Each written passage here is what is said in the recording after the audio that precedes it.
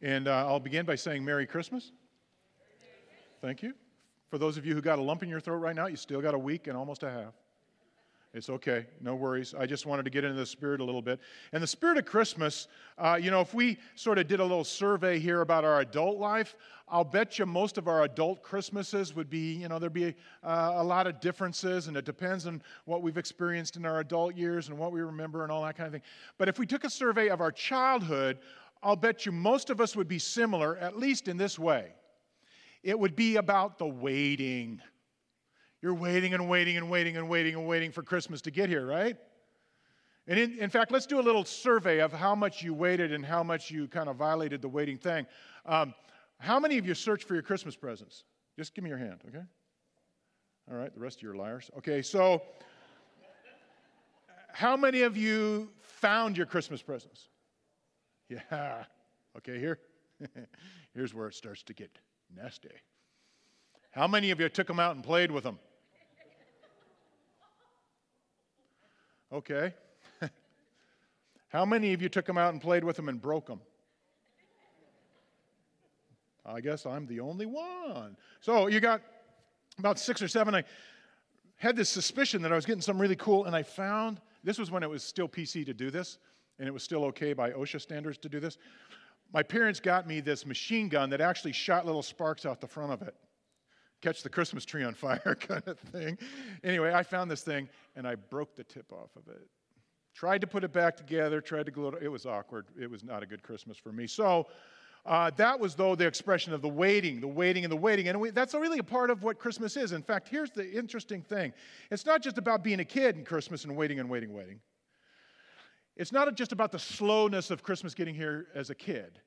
The actual Christmas story, or what I like to say, the narrative of what actually happened, because when we think of story, we think of Grimm's fairy tales. We don't think of something that actually happened. But the story that actually happened, there's this large element of waiting. It's a part of the story, and it answers some really big questions in our lives. Because the thing is that I want to introduce you to a couple who had waited and waited and waited. Their names are Zachariah and Elizabeth. And it's in Luke chapter 1. Luke picks these people to start his Christmas story for a very specific reason, because people had been waiting and waiting and waiting for the Messiah for not 1,000 years, for 2,000 years that God had promised to send. At that time, 2,000 years. Which is interesting, isn't it? Because before Jesus ascended, what did he do? He promised that he was coming back 2,000 years ago. And in our time, it's kind of hard to understand this waiting thing, because we live in the 21st century where it's almost morally wrong to make people wait. We call it bad customer service, right? In a credit card, instant gratification society, waiting is just bad. But waiting, or another way to say it in the original language, is hoping. Not wishing. Hoping is waiting. It's a part of the story of Jesus coming to earth. And it says something to those moments that, if we're all honest, and I'm not going to ask you to raise your hands on this one. Those of us who are Jesus followers, those of us who are Christians, it's healthy from time to time to admit we've even had the question that goes something like this as we drive away from church. Why am I doing this? Why am I serving? Why am I giving? Why am I still believing? Why am I keeping my integrity and following the way of Jesus, which is another way of saying living the holiness that God asked me to live on my job? When other people are getting promoted and I'm not, and they're not living that way, when other people at school are making fun of me for not cheating on the test or not sleeping around or whatever it is, why am I actually doing this? Ever had that question? I mean, if we're honest, I think all of us have had some time it's like, man, I'm getting tired of waiting. And 99 9/10 of the people who were alive when Jesus came to the earth in that first Christmas, they were getting tired of waiting for God to do something. In fact, that's really, as you crack the Gospel of Luke, that's really how the whole story begins. He tells us the earliest story, before the story. The conversation before the conversation. Look at verse 5 of chapter 1 of the book of Luke. It says, in the time of Herod, the king of Judea, just in case you're wondering, that's baby-killing Herod, of Matthew chapter 2. They're still digging up his stuff. They just dug up another one of his gold rings not too long ago. King of Judea, there was a priest named Zechariah who belonged to the priestly division of Abijah, and his wife Elizabeth, who was also a descendant of Aaron. Okay, so here's what Luke wants you to know. Both Elizabeth and Zechariah were PKs, priest kids. And I can tell you, Sharon and I have thanked the Lord over and over and over again that our PKs turned out pretty good. Because the reputation for PKs is not to turn out pretty good. I mean, I sat dorm at a Christian college for a while, and I got scared, and so we prayed, and we prayed, and we prayed. And here's the thing. The reason that happens to PKs so often is because they get so close to religion so constantly, it's kind of like, really? I haven't seen anything lately, and kind of go off. And that's not what happened with Zechariah and Elizabeth, and that's why they're unusual, and that's why Luke wants us to know that. So they were descendants of the priestly line. So grandfather, father, everybody down the line were priests. Verse 6, both of them were righteous in the sight of God and observing all of the Lord's commands and decrees blamelessly. So two things. Number one, they both, if you were to look at them, in Luke's eyes, they're doing it right. They're living it right. And in fact, in God's eyes, if you looked at them, you have to say, in his eyes, they're doing it right. They're living it right. In fact, they're keeping the commands, the Old Testament stuff that most of us don't even want to look at. We get kind of bored with it. They were living it to the point that if you sent a private investigator to their house, there would be nothing to find. They were blameless. They were living it that way. So that's the kind of people these are. But with all of this faithfulness and all of this believing, see, they were believing this promise from 2,000 years ago that God would send a Messiah, and they were living it, they were believing it, it could be any day now. That's kind of how they were waiting and kind of how they were hoping. But in spite of that, verse 7, they were childless because Elizabeth was not able to conceive, and they were both very old. Okay, so in our 21st century mindset, instant gratification, and so forth and so on, don't make me wait. You're kind of tempted to look at God and say, God, come on. Here's people who are faithful to you. Let me get this straight. Not only have they been serving you faithfully, not only have they been very attentive to you, and they're in the priestly line, so they're doing the work of the Lord and all that kind of stuff, and yet they don't have any kids. The one thing that everybody thought was the main blessing of God in people's lives in those days. You haven't blessed them with that? Because here's the thing. Luke kind of alludes to it here. In those days, it wasn't right, it wasn't wrong, but their medical understanding was messed up, and they blamed the woman all the time when that happened.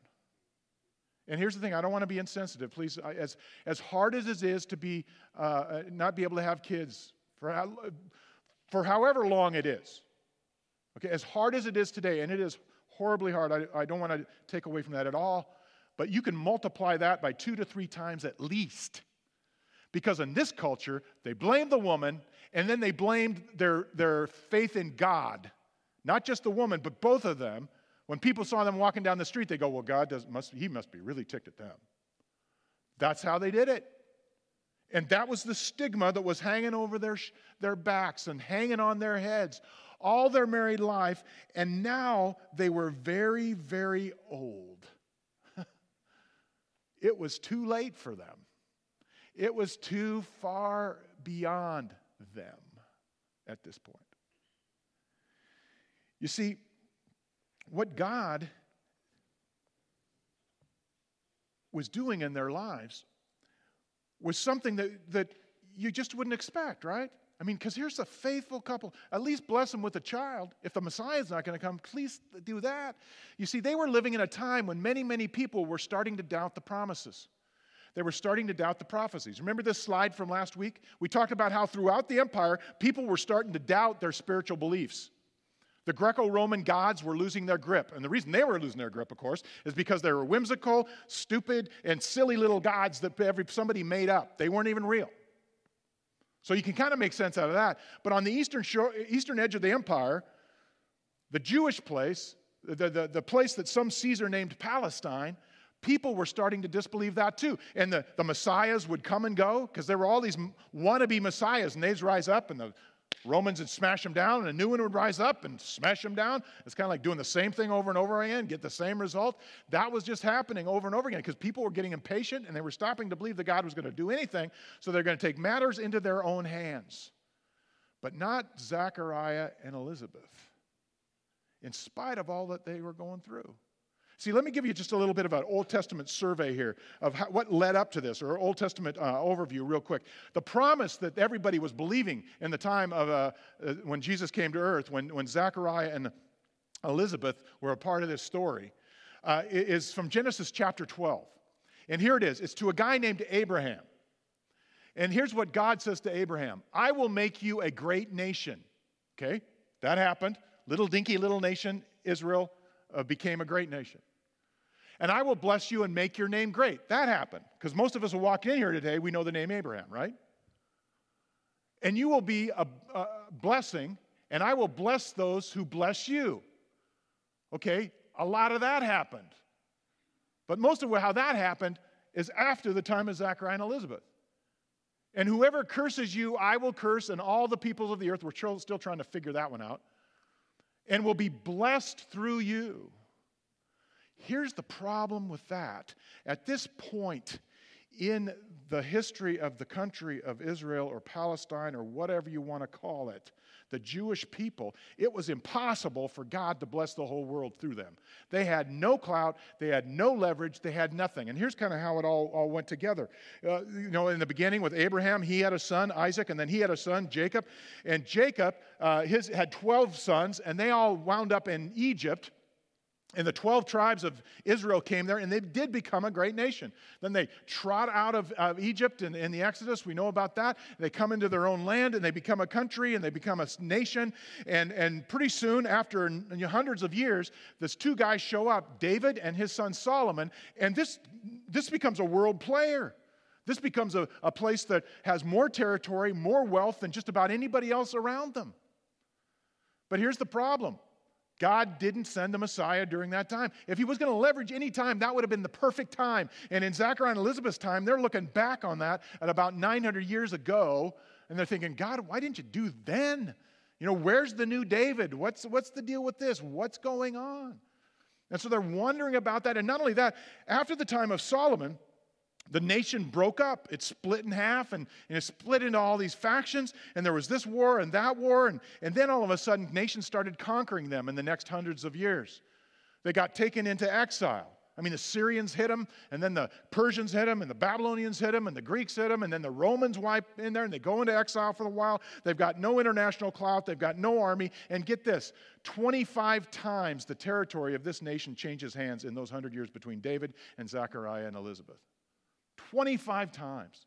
So how are we supposed to believe this promise that you gave 2,000 years ago? Why doesn't God act? In fact, it gets worse than that.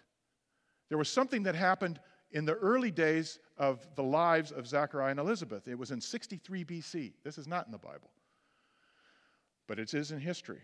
A Roman general, famous Roman general named Pompey. They named the city of Pompeii after him. We all know what happened to that, but that's nothing connected to him, I'm sure.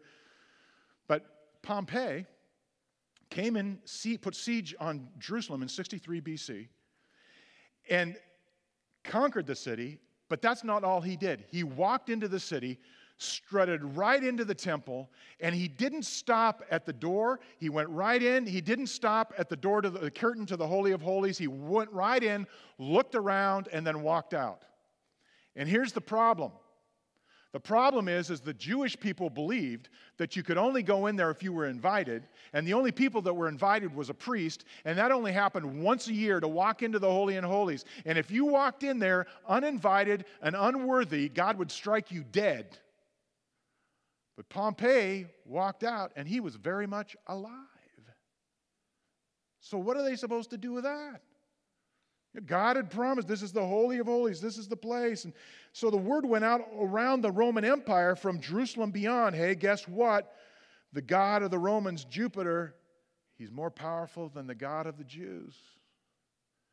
So they're living with this all their lives. And Zachariah and Elizabeth, they grow up and they get married, and they're both from the priestly class. They're both PKs, and they're living with this question mark hanging on their back of why doesn't God act? Because when they were little children, surely their fathers, who were priests, came home, tore their robes, and mourned, because how could this pagan, awful general walk right into the Holy of Holies, desecrate it, and then still walk out? How in the world could that happen? And so a lot of people, quite frankly, just like we said a minute ago, the Jewish people, a lot of them had given up. They gave over their faith and entered the Roman culture and accepted all the ways of the Roman culture and literally became secularized in that sense. They rejected the faith of the God of their Bible, of the Scriptures, of the Old Testament. And they'd moved out. In fact, whole portions of the priesthood moved out.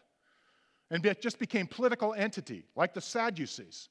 They didn't believe at all that, all this stuff about resurrection and that God was actually there and that God was actually up to something. They were just doing it for the politics of the thing. So there were a large number of people who had abandoned the faith altogether because they felt God had abandoned them. But not everybody. Not Zachariah and Elizabeth.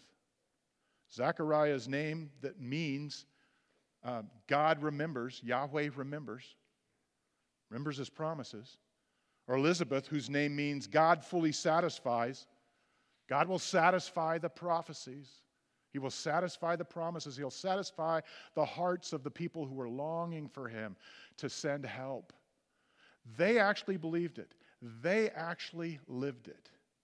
And it's because of that example that Luke picks them to start the story, because the point of the whole Christmas event is that God is trying to say, the answer to your question is, will I show up? The answer is absolutely yes in your life. And that's important to us, isn't it? It's important because all of us go through seasons, go through moments, go through times in life and in our relationships where maybe we begin to ask, God, I've been praying for this for a long time. Or we're claiming a scripture verse, a promise that he made, because there's hundreds and hundreds of promises in the scriptures. And we're claiming those promises, and we don't always see it right away. That's why this whole story is started with the faithfulness of people like Zachariah and Elizabeth. And look at what happens with them and how this whole thing works out. Look at verse 8. It says, once Zachariah's division was on duty, and he was serving as priest before God. And he was chosen by lot, throwing some dicey things, according to the custom of the priesthood, to go into the temple of the Lord and to burn incense. And when the time for burning of incense came, all assembled worshipers were praying outside. So here's what happens. Once a year, they would throw these lots. They would trust God to be in the throwing of the lots. And they would pick one of the divisions. There are 23 divisions of priests. This is how rare this was for somebody to get picked for this. 23 divisions of priests, and they would cast the lots within that one particular division, and they would pick one person to go in. And all the priests of that division would go up to the curtain of the Holy of Holies, and then they would back off, go out of the temple, and that one person, that one priest, would go into the Holy of Holies and offer incense and so forth and so on. And that's the thing that Zechariah got to do this particular year. That's the one thing that he had gotten to do. And it must have been an amazing honor. It was also quite scary because they still believed that you would die if you were desecrating the Holy of Holies, in spite of Pompeii. They still had the tradition that they kept the tradition of putting bells on the bottom of the robe so they could hear people moving around in there. And they tied a rope to the guy's foot.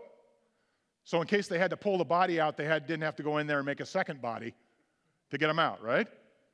And so that's the situation. That's the get up. That's how Zechariah is all set up there. But he's in the Holy of Holies. He's in offering this incense to God and prayers to God for the people of Israel. He's doing it by himself in there. And this is what happens. Verse 11.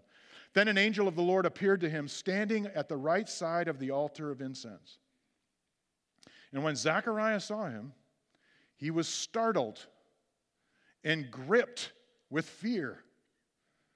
And he gripped his chest. Oh, that's not what it says. I'll bet he was terrified. I mean, he's trying to do things right here. He's trying to live up to what he's supposed to live up to, right? And God sends an angel to speak to him. So he's kind of wondering, what's going on? Where is this coming from? But look at this. The angel said to him, "Do not be afraid, Zechariah." Why does he have to say that? Because angels, according to the Old Testament and the New Testament, angels are what? They're scary. You don't see an angel and think, "Oh, what a sweetness and light. Oh, I just want to give him a hug." You know, that's kind of the picture some people paint. Some people who've sold a lot of books or been on TV talk shows will just leave it alone, but their name might be Oprah kind of people. And so, but it's like, "Oh, I just want to hug him." No, that's not a Bible angel. No, You see one of these angels and you're under the table. You're scared. The reason they have to say every single time an angel shows up, says, "Don't be afraid," is because angels are awesome creatures. They think we're really cool. They wish they could have our experience according to the Bible because they're looking to see what salvation is like. They just think it's amazing what God is doing. But they're amazing, utterly stunning creatures. And so when someone says, "I saw an angel," I say, "Well, why don't you tell me more about that? I want to know more about that." And Zechariah sees an angel, and he's just stricken with fear, is what this means literally. And think about that. Zechariah was a good person. What if you and I were in there? I'll just leave that. So Zechariah is afraid. Zechariah is afraid, and it says, "Do not be afraid, Zechariah. Your prayer has been answered." Your prayer has been answered. I mean, sometimes I pray prayers, "God, would you just show up? Would you just show me clearly?" But I stop short, honestly, okay? You can do this if you want to. It's nothing. This is not biblical. This is just me. I stop short of saying, "God, would you give me a voice? Would you explain it to me so clearly that you just show up so clearly that you just talk to me?" Because you know what? If this is what it's like to see an angel, I'm not sure I could handle seeing God, right? I'd be under the bed. And so, but here's the angel says, "Your prayers have been praying." So now we find out that they've been praying all along. They've been praying for a son, for a child since their 20s. And they kept praying into their 30s, which was highly unusual in those days. And just for fun, they kept praying in their 40s. And oh, well, we might as well pray in our 50s. But now it was too late. It was too late, too long, that God would somehow bless them with this. But look what it says. "Do not be afraid, Zechariah. Your prayer has been heard. Your wife Elizabeth will bear you a son, and you are to call him John." John the who? The Baptist, right? Or the baptizer, because he was a baptizer. He wasn't necessarily a Baptist. Could have been a Presbyterian. We have no idea what he was. But he was John the Baptizer because that's what he was going to do. That's what he's known for. In other words, in a moment, we're going to see that he was the fulfillment of a prophecy that Elijah would come before the Messiah. Everybody was believing that. Everybody was waiting for that. So he says, John. So here's what you're calling him. You're calling him John. Verse 14. "And he will be a joy and a delight to you, even in your old age," by the way. "And many will rejoice because of his birth. For he will be great in the sight of the Lord, and he will never take wine or other fermented drink, and he will be filled with the Holy Spirit even before he was born." So this prophecy that this is all going to happen even before before he's born, this is who he is. Before he's even conceived, apparently, this is who he is. "And he will bring back many people of Israel to the Lord their God." Why did he need to bring them back? Because many people had walked away. Many people had answered the question, "What should I do? Why am I doing this?" with, "I don't know, I'm out of here. I'm just going to stop." Or maybe they had a form of civil religion like the Sadducees. I'll just give all the accoutrements and pretend that I'm really a God follower, but behind the scene, it's just a social thing. That was happening then. It was a post-Jewish world that had begun. Just like today, we're beginning a post-Christian world. Isn't that interesting? And he says, this is the one who will bring back people to the Lord their God, the one who got them here all along. And look at the next verse. and he will go on before the Lord in the spirit and power of Elijah. There it is. To turn the hearts of the parents to their children and the disobedient to the wisdom of the righteous. And so you'll be honored, Zechariah, and to make ready a people prepared for the Lord. Now, Zechariah is still kind of getting over his fear. We're going to have to forgive him here a little bit because he makes kind of a dumb statement. He asks a dumb question. Apparently there are dumb questions when it comes to talking to God's messenger. But he does it in a very diplomatic way. Look at this. Verse 18. Zechariah asked the angel, "How can I be sure of this? I am an old man, and my wife is well along in years." You notice that? Very diplomatic. I'm a geezer, and she might not be a spring chicken. Right? So how in the world is this going to happen? Because we prayed in our 20s, our 30s, our 40s, our 50s, and now we just decided it's too late. So maybe you meant to go to the Zechariah down the street. You know? He's just trying to figure this thing out because this is blowing his mind. But look what the angel says. So the angel has to, kind of lay the law down. But, I love the way the angel handles this. I love the way God handles this through the angel because it's sort of like, yeah, Zechariah needs a little bit of a pat on the rear end. He needs a little bit of a, hey, you really shouldn't doubt God when his messenger's standing right in front of your face. So he needs a little bit of that. But God doesn't want to do something that's debilitating the rest of his life, so watch what happens. The angel said to him, "I am Gabriel. I stand in the presence of God," which I think, there's a comma here. I think the angel said, "I stand in the presence of God," and waited for Zechariah to respond. But apparently Zechariah didn't respond because he felt pretty stupid. "And I have been sent to speak to you and to tell you this good news." Oh, God's got good news. I need to know the good news, but here's what's going to happen.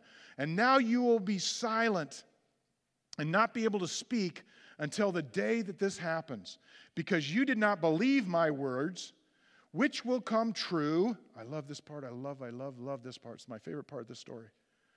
"This will come true at the appointed time." At the appointed time. And my guess is the angel could still read the mind of what was going on, and certainly God could. Questions must have come in fast and furious. "You mean God's got a calendar that this is an appointed? This was on his calendar?" "Yep." "You mean for 900 years since David and the 700 years since Isaiah, the God's been up to something? Even though he's been silent, he hasn't been inactive?" "That's exactly right." "You mean there was a purpose for all of this waiting? That all of this time that God's been promising the Messiah, and when we thought, the perfect time would have been David and Solomon and to set things right and get this over with, but now, almost 1,000 years later, we're still waiting for it, but God had a purpose in all that waiting?" He did. "And just because God is silent doesn't mean he's doing nothing." That's exactly right, because it will all come true at the appointed time. That's true for your life. It's true for my life, apparently. At the appointed time when God says his calendar is right. And I can't tell you, and sometimes it's really frustrating that he doesn't have a calendar, that he doesn't do it in June instead of wait until December. I prayed to him on Sunday, and by Monday, nothing's happened. It can be frustrating, because people go through seasons, a lot longer things than that. But what this tells us is God, when he is silent, is not inactive.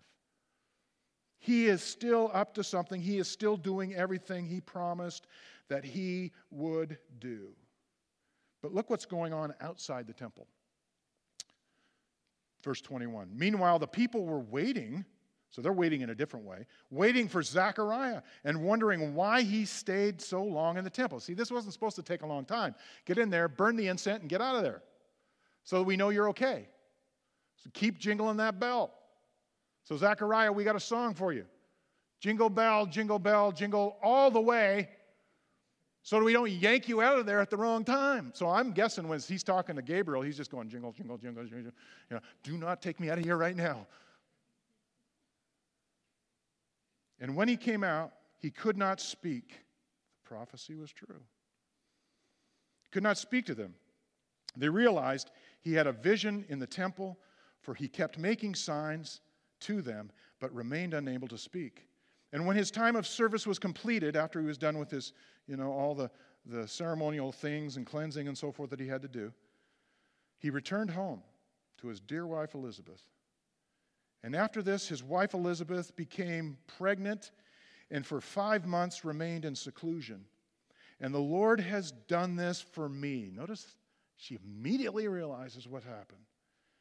And she said, in these days he has shown his favor and taken away my disgrace among the people. And here's the amazing, amazing thing about this whole story. This is just the warm-up. It's just the pre-concert before the concert. It's the conversation before the conversation. It's just the evidence that God is up to something and God's going to make a move before he makes the move.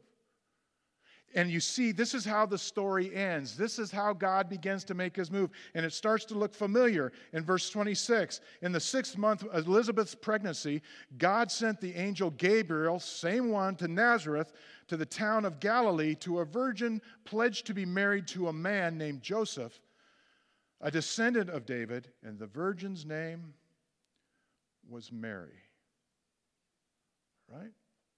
You see, here's what I think's going on in Luke's head as he's sitting around trying to figure out how to tell the epic, how to tell the narrative, how to tell the actual events. Yes, I'm hesitating to use the word story because just like the word waiting or the word hope, we use the word story as if, yeah, maybe it happened, maybe it won't happen. No. He knows this has happened, and he's trying to figure out how best to kind of lead into it. And so he picks this story because he wants to give us a sense of true anticipation.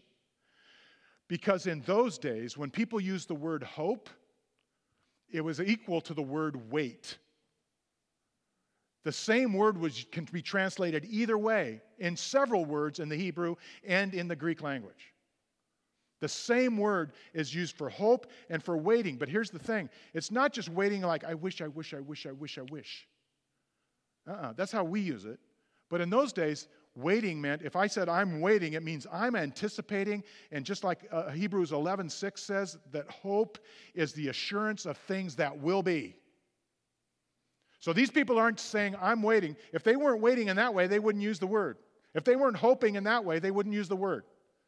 Because when they hoped, when they waited, it meant that they anticipate that God is going to do something very soon. It could be today. It could be any day. And these people had waited thousands of years. And 99%, 9/10% of them had never seen the fulfillment of it. But that's how God asked them to live, in their moment, in their time. And he was doing all these other things in their lives through that waiting, through that hoping. You see, of all these words in the ancient Hebrew that mean hope or to wait, one of my favorites, because I think it summarizes this emotionally powerful story so well, is the Hebrew word kavah. Kavah means to wait or to hope. But it's very graphic for the people who used that word and lived in those days. And even today, if you go to Israel and you talk about kavah, people know what you're talking about because the root of the word kavah is the word kav. And the word kav means a cord. And the reason the two words go together is this. It's like if you have a cord and you pull it tight, and there's tension, just like there's tension in our lives so often, and there's wondering, and there's wondering in our life, tension, how long can this go? And then the cord snaps and there's release. That's kavah. The hope, the waiting is the kavah. In other words, what it's saying is you don't have to wait till everything breaks open, till God shows up, to have that release, because God really is here. You can have the kavah no matter what time you're living in, no matter what is on God's calendar for today. You can have kavah. You can have the hope that is the waiting, that is the anticipation. You see, this is really, really important, because where you and I live and work and breathe and go to Starbucks and all that kind of stuff, and Pete's and any other coffee shop you like, where where we live, a lot of people hear what we believe and they go, you got to be making up that belief because you're just believing something that's unbelievable. But what they don't realize is, we are believing the unbelievably believable. Because nobody has all of the universe, nobody has all of time, nobody has every answer to every force in the world and every force in history and everything. Nobody's got that all on their head at the same time, nobody. And everybody's got to believe in something. And the question is it worth believing in the unbelievable, that is just too amazing, that's got evidence that has happened here and here and here? Is that really the smart way to go, or is it to believe like in myself? Or to believe that, if I get that really, really cool car for Christmas, then my life will be happy. I mean, what is it that I'm believing in? Everybody believes in something, whether they believe in God or not.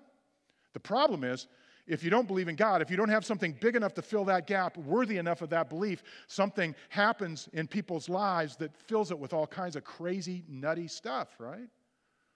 So we believe the unbelievably believable. Because here's what the unbelievably believable does. That very unbelievability makes a compelling case for checking out the whole thing one more time. Doesn't it? When you realize really what happened then, and when you realize really what happens in our lives on a regular daily basis, and the peace that we get when we shouldn't have peace, and the hope that we have when we shouldn't have hope, and the waiting that results in that kind of assurance that God really is up to something, even though we don't know what and how, and that God is going to get us through, that changes everything. And so what this means is that this makes Zachariah and Elizabeth, that makes it our story, right? Because, to quote Elizabeth, we live in these times when God has shown up in our lives. And it's hard to believe. And so it begins to answer the question, what am I going to pass on to my kids? Am I going to pass on that kind of hope? Am I going to believe it that much? Am I going to keep believing? Am I going to keep serving? Am I going to keep giving? Or am I just going to keep it all for myself? Am I going to keep living with integrity? When I go to work, am I going to continue not cheating and not sleeping around when I go to college? I mean, it begins to answer the question. It says, that's what I want for my life. I want God's way in my life. I want Him in my life. So it's not so silly after all, is it? I talked to somebody this week who had a really good definition of the eternal perspective. And this person had gone through some really incredibly horrible times just a couple of years ago. And we were talking about that time because I was there with them in that time. This person said to me something someone else had said to them at that time, that in fact the day that some of these horrible events happened. He said to me, this person looked at me and said, I'm not trying to be insensitive here, but just remember, what you're experiencing right now is the worst hell that you will ever experience as a Christian. Because as Jesus followers, as God followers, as Christians, this is as bad as it gets. From here on out, it gets miraculously better and wondrous on into eternity. That's an whole internal perspective, right? As tough as it was for Zachariah and Elizabeth, and as tough as it is for us, not to take away anything from that toughness. But God says, you put your hope, you put your faith in waiting and leaning into me, and you will see that I really am up to something. It may not be the final conclusion of the promise in your lifetime, but something that will give you, it's that tension that actually lifts us up, and then that release that sets us free to go live for Jesus in our lives. And every generation has a remnant, according to the Bible. Every generation who has a remnant of people who say, nope, my life is going to be different by the power of the Holy Spirit. I'm going to live differently. I'm going to live for Him. I'm going to live with Him. I'm going to make Him, my life all about Him, as we sang. Every generation has that remnant that says, God may be silent, but He's not inactive. In fact, He's busy. And it says, I may not have heard from God directly to the answer to that prayer, but I've heard from him in terms of his word, the scriptures. I've heard from him in terms of the assurances he's given to my heart. Yes, so I'm going to stick with that. I'm going to do that. I'm going to live with that. And that means, by the way, the biggest thing that Christmas is a reminder of is it's an ultimate yes to the question of, is God active in my life right now, whether I can feel it in a more tangible way than I'd like or not. And the biggest answer or biggest reminder that Christmas is for your life is your faith is not in vain. Just like the song we sing this time of year. I heard the bells on Christmas Day. And a little later the verse says, God is not dead, nor does he sleep. That's a fact. And that's the reality that God invites us to grab onto, to experience, to hug into, and to help each other when it's hard to believe for someone else on Christmas. And may that be a part of our life and our Christmas from now on and forevermore. I'm going to ask the band to come out here and just to remind you that you walk among, you live among, you work among people all the time who have no hope. So pray for them. Pray that they'll find this true hope, not just wishing hope. They might use the word, but not real hope. Invite them. Invite them to hear the story. Invite them into the reality. And don't be embarrassed and don't be pushed back and don't be, feel silly when it just seems too unbelievable for them. Because God will show up. And God, for anyone who opens himself up to the possibility, will give them the ability to see like they haven't seen before. So I'm going to invite you to pray in the midst of our praying. So let's pray today. And I'm going to invite those of you who are praying, who are believers or Christians. There's something on your heart that you need to lift up to God and just say, God, help me in the midst of the waiting. Help me in the midst of the hoping. Show me what you want me to know. And give that assurance to my heart. Give me the kavah that not just gets me through this moment, but gets me on into the future and gets me closer to you. Just whatever the words are that you need to say to him, you say it.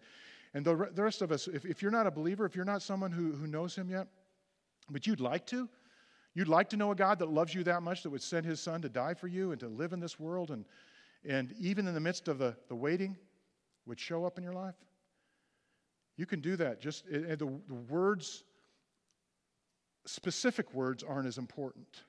It's what's on your heart. But the words could go something like this. And you can just pray this right now if this is your desire in your mind and in your heart. Lord Jesus, would you come into my life? Would you forgive my sin? I don't even understand all that means. But I do understand that I need you. Would you come into my life and be my friend for the rest of my life? Give me peace in my relationship with you, with God. And make things new for me. Open my eyes to the reality of this. And then just say, it's in Jesus' name, your name, Jesus, that I pray. Amen. Heavenly Father, I pray that somebody prayed that prayer today. And I pray that this is the day for many of us that we will see Christmas in a new way, that we will see not just Christmas, not just a celebration, but we see the people in our lives. We see what's going on in a new way. And we won't be as filled with as much anxiety because we've got the kavah. We've got that hope. We've got that release, that sense of waiting that's not waiting and never seeing. I thank you for this story. I thank you for the wonder of what happened just before you were born and the faithfulness of these people that we can learn from and that we can experience. And one day maybe we'll get to talk to them ourselves. And Lord, as we wait for you to return, as you have promised to do, may you be so real to us that we never let that go. And that our lives become an expression, just like Zechariah and Elizabeth's lives were an expression of what it means to live with you fully in our lives, regardless of what our circumstances are. And people see you in us. We love you, Jesus. We love you for this time, and I thank you so much for the church I get to be a part of and celebrate this season with. It's in your name we pray. I love you, Jesus. Amen.